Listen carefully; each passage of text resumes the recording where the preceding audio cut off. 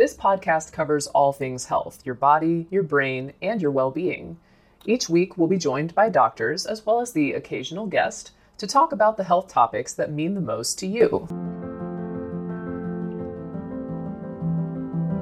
Mom deserves the best, and there's no better place to shop for Mother's Day than Whole Foods Market. They're your destination for unbeatable savings, from premium gifts to show-stopping flowers and irresistible desserts. Start by saving 33% with Prime on all body care and candles. Then get a 15-stem bunch of tulips for just $9.99 each with Prime. Round out Mom's menu with festive rosé, irresistible berry chantilly cake, and more special treats. Come celebrate Mother's Day at Whole Foods Market. If you're struggling to lose weight, you've probably heard about weight loss medications like Wegovy or Zepbound, and you might be wondering if they're right for you. Meet PlushCare, a leading telehealth provider with doctors who are there for you day and night to partner with you in your weight loss journey. If you qualify, they can safely prescribe you medication from the comfort of your own home. To get started, visit plushcare.com/weightloss. That's plushcare.com/weightloss. plushcare.com/weightloss. Your brain needs support, and new Ollie Brainy Chews are a delightful way to take care of your cognitive health. Made with scientifically backed ingredients like Thai ginger, L-theanine, and caffeine, Brainy Chews support healthy brain function and help you find your focus, stay chill, or get energized. Be kind to your mind and get these nootropic chews at ollie.com. That's OLLY.com. These statements have not been evaluated by the Food and Drug Administration. This product is not intended to diagnose, treat, cure, or prevent any disease. Before we hear that conversation, a quick check-in. Have you subscribed to our show yet? Take a second if you can and make sure so you don't miss any of our great episodes. Thank you. Joining me today to discuss her journey is Katie Roberts. Katie, thanks for taking time today. Of course, thanks for having me. Your journey with psoriasis and psoriatic arthritis started at a pretty young age, didn't it? How old were you when you were first told you had psoriasis? So I was in 7th grade when I first was diagnosed with psoriasis. Mm-hmm. And then I was later diagnosed with psoriatic arthritis when I was 17. Okay. But I had symptoms showing up as early as really 4 or 5. And what were those symptoms that you were having? Yeah, I had a lot of pain and swelling in my joints. And as a little kid, you don't necessarily know how to articulate how you feel. But if you go back and look at pictures of me from my childhood, you can visually see there's swelling in my knees. Some of my fingers are, I have the digits, the sausage swelling in the digits, going back to a really young age.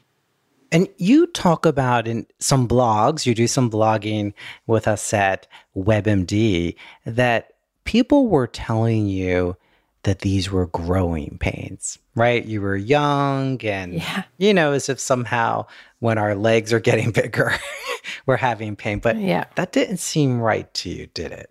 No, I grew at an average pace. And then in high school, I kind of hit a growth spurt, and late middle school, early high school. And, I could articulate how I felt at that point. And I would go to the doctors and I'd be like, I'm in a lot of pain. And I feel pain in my bones. I feel pain in my joints.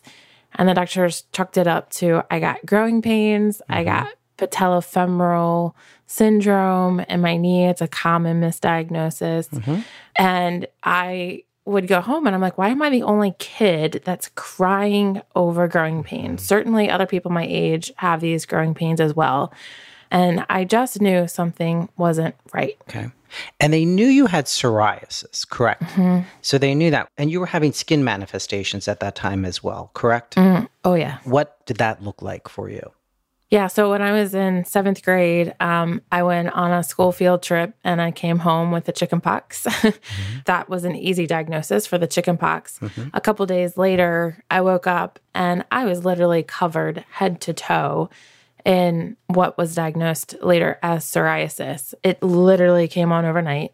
And when I had that much skin coverage, it was relatively easy for the doctors to diagnose that as psoriasis. So you're dealing with psoriasis for roughly 7 years, while at the same time having these joint pains. And It's an interesting story when you talk about how at age 17, it kind of was by chance that they figured out that it was psoriatic arthritis. Walk us through that. Yeah, it was a pretty wild diagnosis. I was in high school, and at the time, even despite the pain, I was playing junior Olympic volleyball, and I would often come home from meets on the weekends with really swollen knees. And I'd go to the orthopedic on Monday or Tuesday, go get them drained, get a steroid injection, fix and repeat, right? This went on for a couple of years. The doctor would constantly test me for the Rh factor to see if I had rheumatoid. He kept thinking I had rheumatoid arthritis, but my Rh factor was always negative. So he couldn't quite decipher what was going on. Yeah. He happened to have his college roommate in town one weekend, tells his roommate, and his roommate was like, oh, she's got psoriatic arthritis. And my orthopedic had never even heard of it. And if you keep in mind, this is, the late 80s, early 90s, where scope and scale and knowledge of less common diseases was not well known. Right. We didn't associate back then arthritis with psoriasis, but sometimes we still don't. So tell us what happened. Yeah. And so my orthopedic was like, oh, okay, we need to get you to a rheumatologist.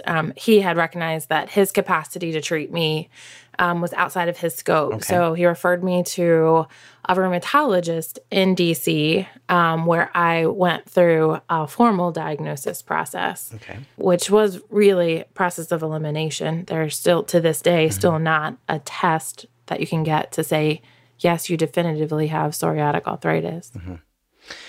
But you point out throughout when you tell your story that you really have been this adrenaline junkie. So in some ways, didn't you attribute that discomfort to not just about growing pains, but also that you were very physically active?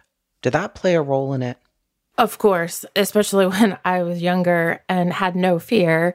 I had no problems hanging from the side of a cliff and going 100 miles an hour down the face of a mountain on a mountain bike. And, those sorts of activities wear on your body. Between the growing pains diagnosis and then being a very sort of active kid, we just kind of said, oh, well, she's a little wild and crazy. And so a lot of times the doctors were like, oh, you're just doing too much aggressive athletic stuff. So that often came in. So in many ways, your disease had been progressing and no one really seemed to recognize it. Yeah. But then you started treatment. Talk to us a little bit about that and how did that impact your symptoms? Was it right away? Was it progressive? Sometimes there's ups and downs. What was your experience? So when I first got diagnosed at 17, mid-90s, not a lot of medications available on the market. Methotrexate and then pain management. So ibuprofen or stronger pain management drugs and then steroids were kind of the cocktail. We've come a long way since then. We have come a long way. That is I was very training true. rather, yes. Yeah, but that was the only thing that was available at the time. And, as a very young female, I had to make some tough life decisions by choosing to go on a methotrexate treatment. And I initially started with the oral methotrexate doses that quickly got ramped up to injections and to high doses. And I rode that methotrexate train for as long as I needed to. I got very fortunate. Remicade came out. That was one of the first biologics that came, or the first biologic that came out. And I went on Remicade. I did not have a positive experience with Remicade, but that was okay. It was, again, it was a hope, right? We thought that it might not work. And so we moved on, went back on methotrexate, high doses of methotrexate. It paid a toll on my body. Liver biopsies and blood tests were the norm on high doses of methotrexate. And then, it started to affect other parts of my body. I was very fortunate in where I lived in proximity to DC with National Institute of Health in my backyard. But by this point, you're almost in a wheelchair, aren't you? Oh, yeah. So I was on methotrexate for almost 10 years at this point. So you're in your mid-20s and you're in a wheelchair. The disease had progressed rapidly in my early 20s. So what happened? You live close to NIH in Bethesda, Maryland. You talk a little bit about how that's changed your life, changed the progression. What happened? Yeah, so my rheumatologist was at one of the hospitals in DC, and it's a hospital that's often associated as a feeder hospital into NIH study protocols. A study opened up at NIH. It was a study for interleukin 11. Okay. And at the time, the interleukin injections were being used as part of the HIV cocktail and were successful in HIV patients. So the doctors thought, oh, well, maybe it'll work for other autoimmune diseases. So I get into this experimental drug protocol at NIH, and it had helped. It was a triple-blind study, so no one knew who received the medication. I stayed on that for a year and a half. After the study concluded, I found out I did have the medication. It didn't do much for me, but the good part was that I got into a study at NIH, and that was at a young age. So once you're in NIH, it's much easier to get into studies after that. So when I was 26, a study opened up for a new biologic that is now called Enbrel. This was before it was available to the public. And I got in on one of the first trial groups of the Enbrel study. And within months, I was out of a wheelchair. And not long after that, not using a walker or a cane, unassisted. It gave me my life back. That is an understatement, quite frankly. Wow. It gave you your life back. Why? One of the things I like to say nowadays is I don't suffer from the disease. I don't live with this disease. This disease lives with me. But when I was in my early 20s, mid-20s, the disease occupied my life. I was a slave to the disease. I couldn't take care of my own body. Every day that I woke up was a grace that I woke up, but it was another day faced with challenges that just seemed unbearable. Did you feel like if you didn't stop this progression, it was going to get even worse? In terms of, you talk about how some of the doctors talked to you about what your prognosis was. Yeah. So when I was, flashback to 17, when I got that formal diagnosis, the doctor pulled a book off of his bookshelf and turned to a page and turned to face it to me and said, this is going to be you before your 21st birthday. I was 17, and the book has a picture of a cadaver in a casket. Wow. And he basically said I had a life sentence with a disease based off of how much the disease had progressed in my body. Wow. My body was shutting down at 17. And by the grace of magic, I made it to 26. I got into the study at NIH, and I had lived past my death date, what I call my death date. That 21 was my death date. Wow. That's your mindset as someone with this. Yes. What do you think about this doctor doing that? I'm not sure if I like that approach. Did you like that, doctor? That's a whole other podcast. Okay. We'll be back with more from Katie Roberts after a quick break.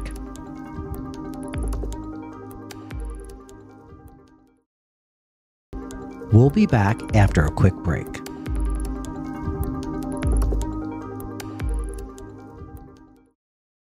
Here is a quick word from our sponsor. We take this few seconds off to inform you, our valued loyal listener, about the best health and fitness podcast shows from the Nespod Studios. Join us as we give you the best of the best health and wellness updates you can rely on for the treatment of chronic health problems. Classic functional medicine back to basics health tips and special updates from the best doctors in the United States of America. Check out this health and wellness podcast shows. Explore Health Talk Weekly, Healthy Lifestyle Matters, Excellent Health Digest, Healthy and Free Daily, and last but not least, Weekly Health and Fitness Corner. Also, check out Nasty Boy CC, the truest story never told fiction podcast, for that real life on the go experience with the 27-year-old golden boy, who made our guest invite #1 list. He tells us about his story as it happens in real time and in real life. It's Nasty Boy CC, the truest story never told. Go get a load of that happiness, because happiness is healthy as we know it.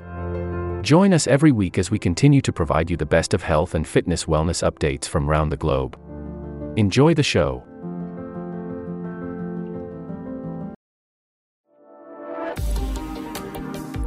And now, back to our episode.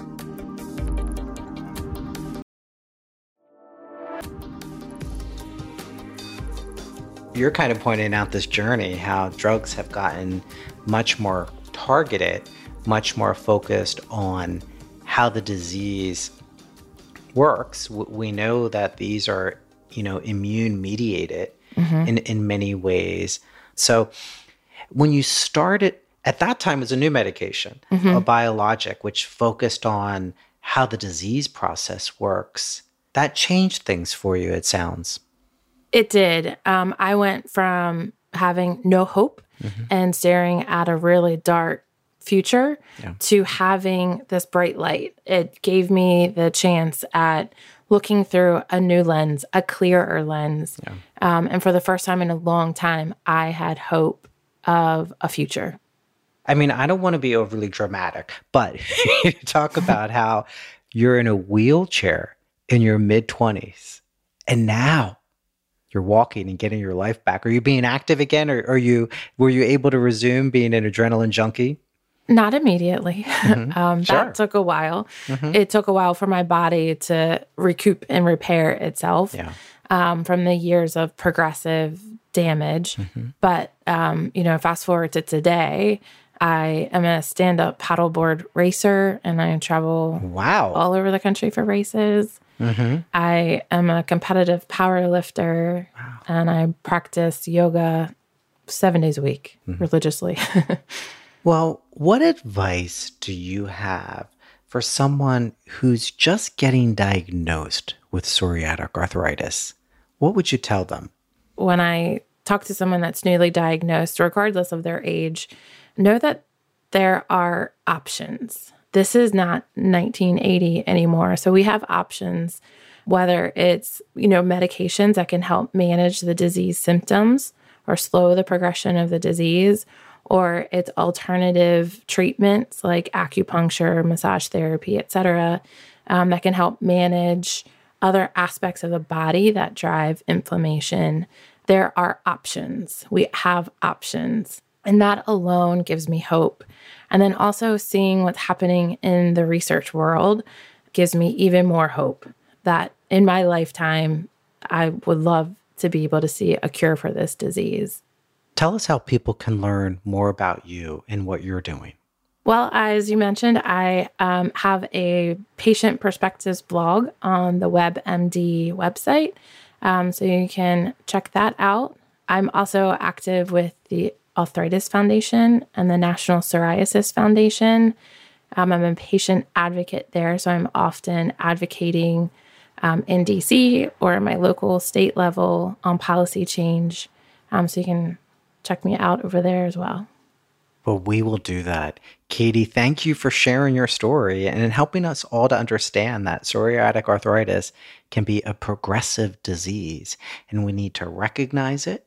We need to get those best treatments that are available and do it early on, recognizing there can also be some ups and downs, but it's that journey that we want to make sure that we get patients on that's going to maximize their health and maximize it, as you talk about, what they can do with their life. So thank you, Katie.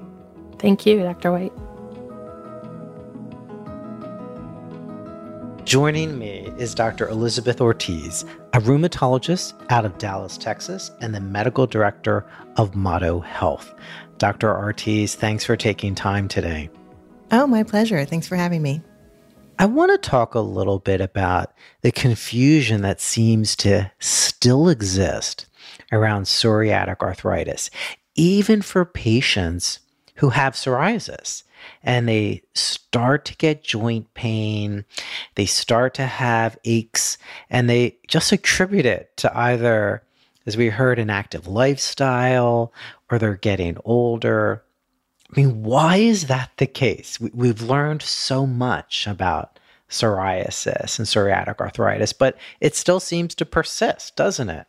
Yeah, no, it does. And I would even say it's it expands beyond just patients, that even doctors can be confused by it, which contributes to the problem. I meant them too. I meant them too. I'm a primary care physician and I'm not sure. It's always on top of my, list. Yeah.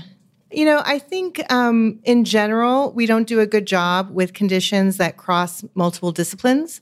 And psoriatic arthritis is definitely one of those. These patients can be seen by dermatologists. They obviously have primary care. Sometimes they're seen in orthopedic offices. And then, of course, we have rheumatologists. And so that can contribute to the confusion. The way I think about it, psoriatic arthritis comes in a lot of different flavors. And that creates some confusion because not every patient presents with the same type of symptoms. The arthritis might be in the hands, it might be in the back. And then what's really confusing is it can actually be in the tendons and the areas where the tendons connect to the bones, the entheses, and that can be really overlooked and not understood. Let's start with the patient. When should that be on their mind? Because sometimes you do just have a general ache and pain. How long is too long to wait to mention it to the doctor? Yeah, well, you're asking a rheumatologist, so my answer is it's never too early. It's never too early to bring it up. I think if you have psoriasis or have had psoriasis in the past, and you have a new ache or pain that seems to be more persistent, that it should be on your radar to at least bring up with your doctor. What counts as persistent? Right. Is it a few weeks? Is it a few months? I mean, this is what people are thinking when you say that. I would say a few weeks. Okay. If you had some sort of accident or some sort of trauma to an area, it can take, think about wrist pain. Wrist pain can take a long time. Or you overdo it. You overdo it at the gym. Right. But is there an association with length of time of the diagnosis of psoriasis and then developing psoriatic arthritis? Meaning, you know what I'm getting at. A patient may say, well, I've only had psoriasis for a year, so I'm not thinking about it. Or even a doctor may think that in primary care, you haven't had it very long. Do we know about any association with length of time? Oh, I wish it could be that clear cut. So on average, the patients who are diagnosed with psoriatic arthritis, it'll be about 5 to 7 years after the development of psoriasis. That being said, it can actually happen at any time, and it can even happen before the development of psoriasis, which just makes things even more confusing. And then help our physicians and patients as well and caregivers understand, how do you get to that diagnosis of psoriatic arthritis? So, you're a rheumatologist, most internists and family medicine physicians will know, how do you diagnose rheumatoid arthritis? We've had advances in diagnostic testing. What about psoriatic arthritis?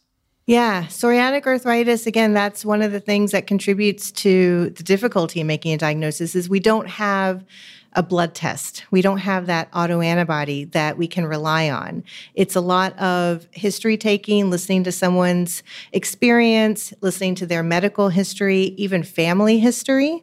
If there's a family history of psoriasis, we definitely need to know that. And we put all of that together with some blood tests. We're looking for general inflammation. We're going to do imaging of any of the joints affected, maybe even some joints that someone isn't complaining about, but we still want to look at. And we put all of that together to reach a diagnosis. So people hear imaging. Does that mean X-ray? That mean MRI? What does that mean? So it can mean both. We start with X-rays, and then occasionally we might need to move on to an MRI of the back or any other joint or area that is problematic. So here we sometimes have challenges with proper diagnosis. How important is early diagnosis for the pathophysiology of the disease, recognizing it's about joint destruction? It's very important. This is, again, why it's so important that we educate and get to a diagnosis as soon as possible, because once you have any kind of joint damage, that is not reversible. We can do a really good job these days at preventing that, but we want to try to make a diagnosis and start appropriate treatment before we get there, before we have that damage. Right. So we'll be back after a quick break.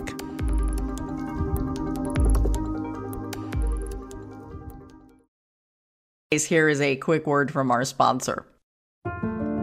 We take this few seconds off to inform you, our valued loyal listener, about the best health and fitness podcast shows from the Nespod studios. Join us as we give you the best of the best health and wellness updates you can rely on for the treatment of chronic health problems. Classic functional medicine back to basics health tips and special updates from the best doctors in the United States of America. Check out this health and wellness podcast shows. Explore Health Talk Weekly, Healthy Lifestyle Matters, Excellent Health Digest, Healthy and Free Daily, and last but not least, Weekly Health and Fitness Corner. Also, check out Nasty Boy CC, the truest story never told fiction podcast, for that real life on the go experience with the 27-year-old golden boy, who made our guest invite #1 list. He tells us about his story as it happens in real time and in real life. It's Nasty Boy CC, the truest story never told. Go get a load of that happiness, because happiness is healthy as we know it. Join us every week as we continue to provide you the best of health and fitness wellness updates from around the globe. Enjoy the show.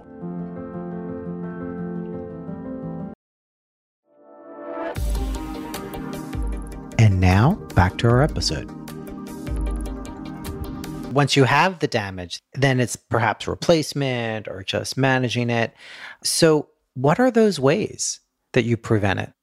Oh, well, we have a lot of new medications. The world of psoriatic arthritis treatment has really exploded in the past 10 to 15 years with the age of biologic treatments. It started in the world of rheumatoid arthritis, and those medicines were then used for psoriatic arthritis, and we did see some benefit, but there was a large proportion of patients who weren't getting the same benefit because they're two very different conditions.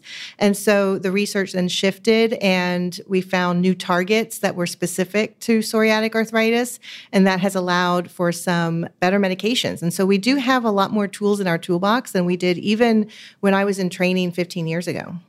Do you think people recognize that it's a progressive disease, as you pointed out? It's going to get worse over time if we don't do anything about it. Are we taking it seriously enough?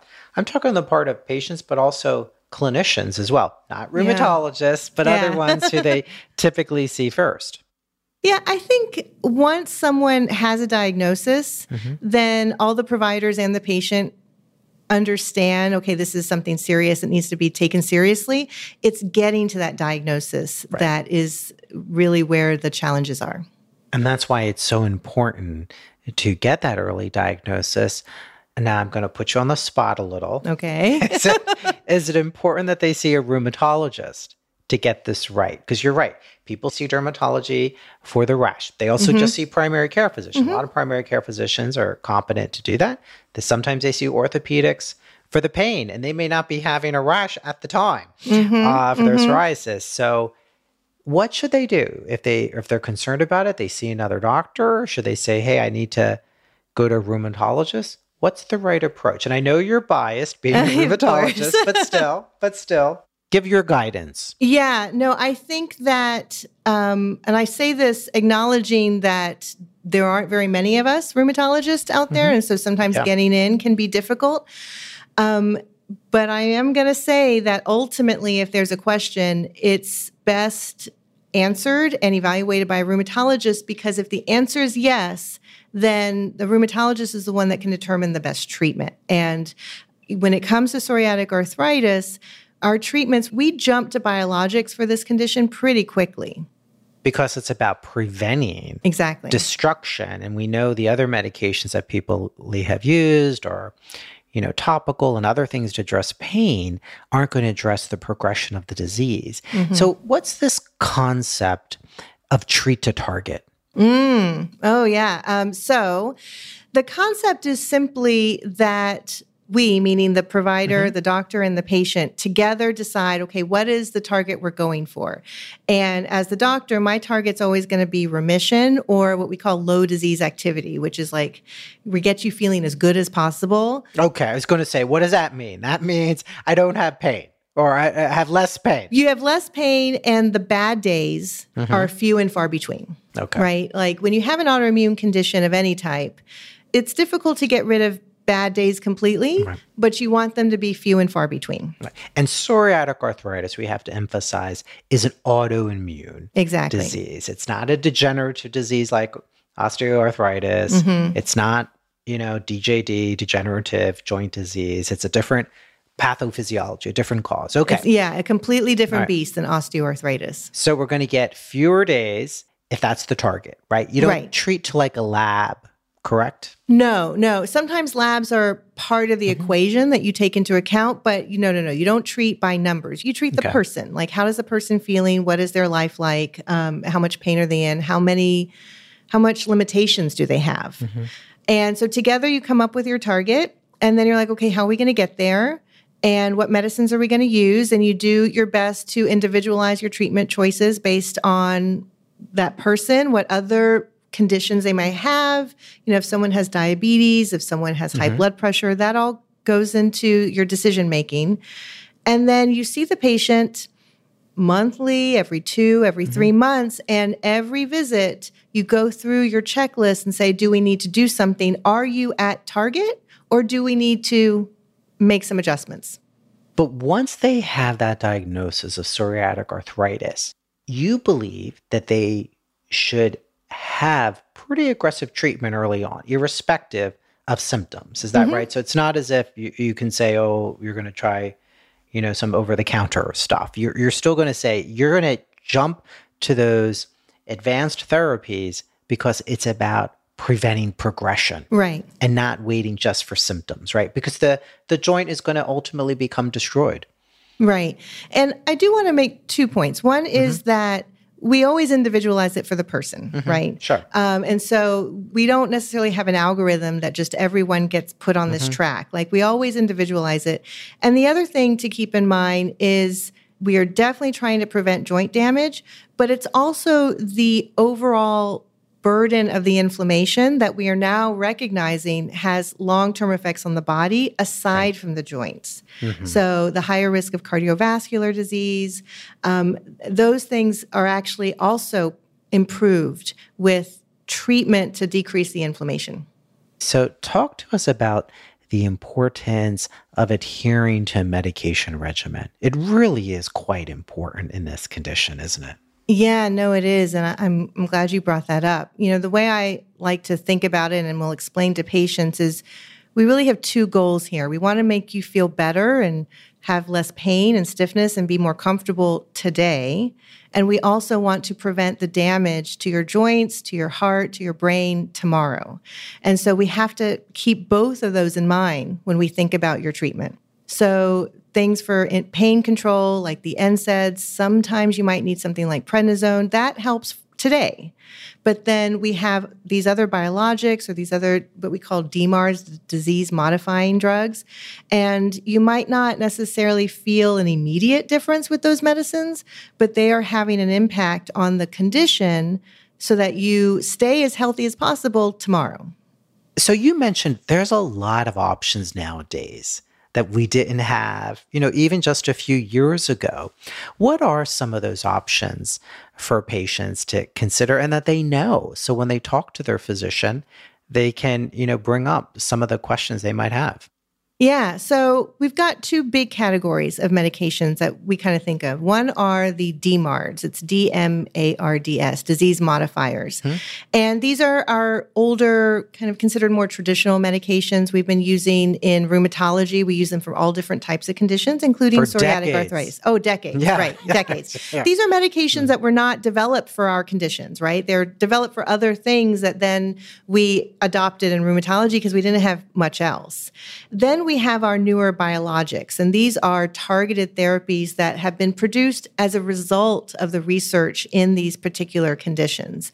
And so with psoriatic arthritis, we have research that shows us certain proteins are elevated, and so we're able to target those proteins and really have targeted therapy. And so we got a pretty, not unlimited toolbox, but we do have an extensive toolbox, especially compared to what I had back in training 15 years ago. What do you tell a listener who has psoriatic arthritis, or maybe they're a caregiver of someone who has psoriatic arthritis? What's your message to them? that there are options out there for them and that they don't need to suffer. I think that when it comes to psoriatic arthritis and really any autoimmune condition, it can be a very frustrating path to reach a diagnosis and then find the treatments that are going to work for you. And I feel from a patient's perspective, it takes a balance of persistence and patience, because you do need to have that persistence of like, something's not right. I'm not getting better. I need to go back. Let me have a reevaluation, get a second opinion. But at the same time, a lot of our conditions, including psoriatic arthritis, takes sometimes time to really see what's going on. And so it's that balance between being persistent, but also being patient. And as far as things that are exciting, I think that where the field is going as far as the science and the physiology of these different conditions, and including psoriatic arthritis and the different targets, is always exciting. I mean, every conference you go to and every rheumatology conference is just chock full of new targets that we can have medications that are aimed at. But also, I think now that we have a pretty hefty bag of biologics, now the question is figuring out which medication is best for which patient. And I think a lot of attention is being faced on that question. And so I'm really excited about what comes out of that. Well, that is great. Dr. Ortiz, I want to thank you for taking time today. Oh, well, thank you. It's been a pleasure. A big thank you to Katie Roberts and Dr. Ortiz for being part of our show today. This will conclude the episode. Thanks for tuning in. If you like what you hear, please leave a comment and subscribe. Thank you.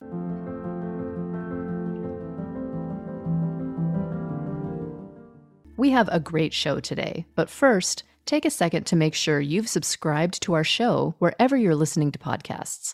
It's the best way to make sure you don't miss any of our episodes. Thanks.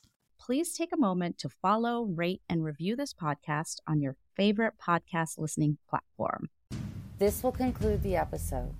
Thanks for tuning in. If you like what you hear, please leave a comment and subscribe. Thank you.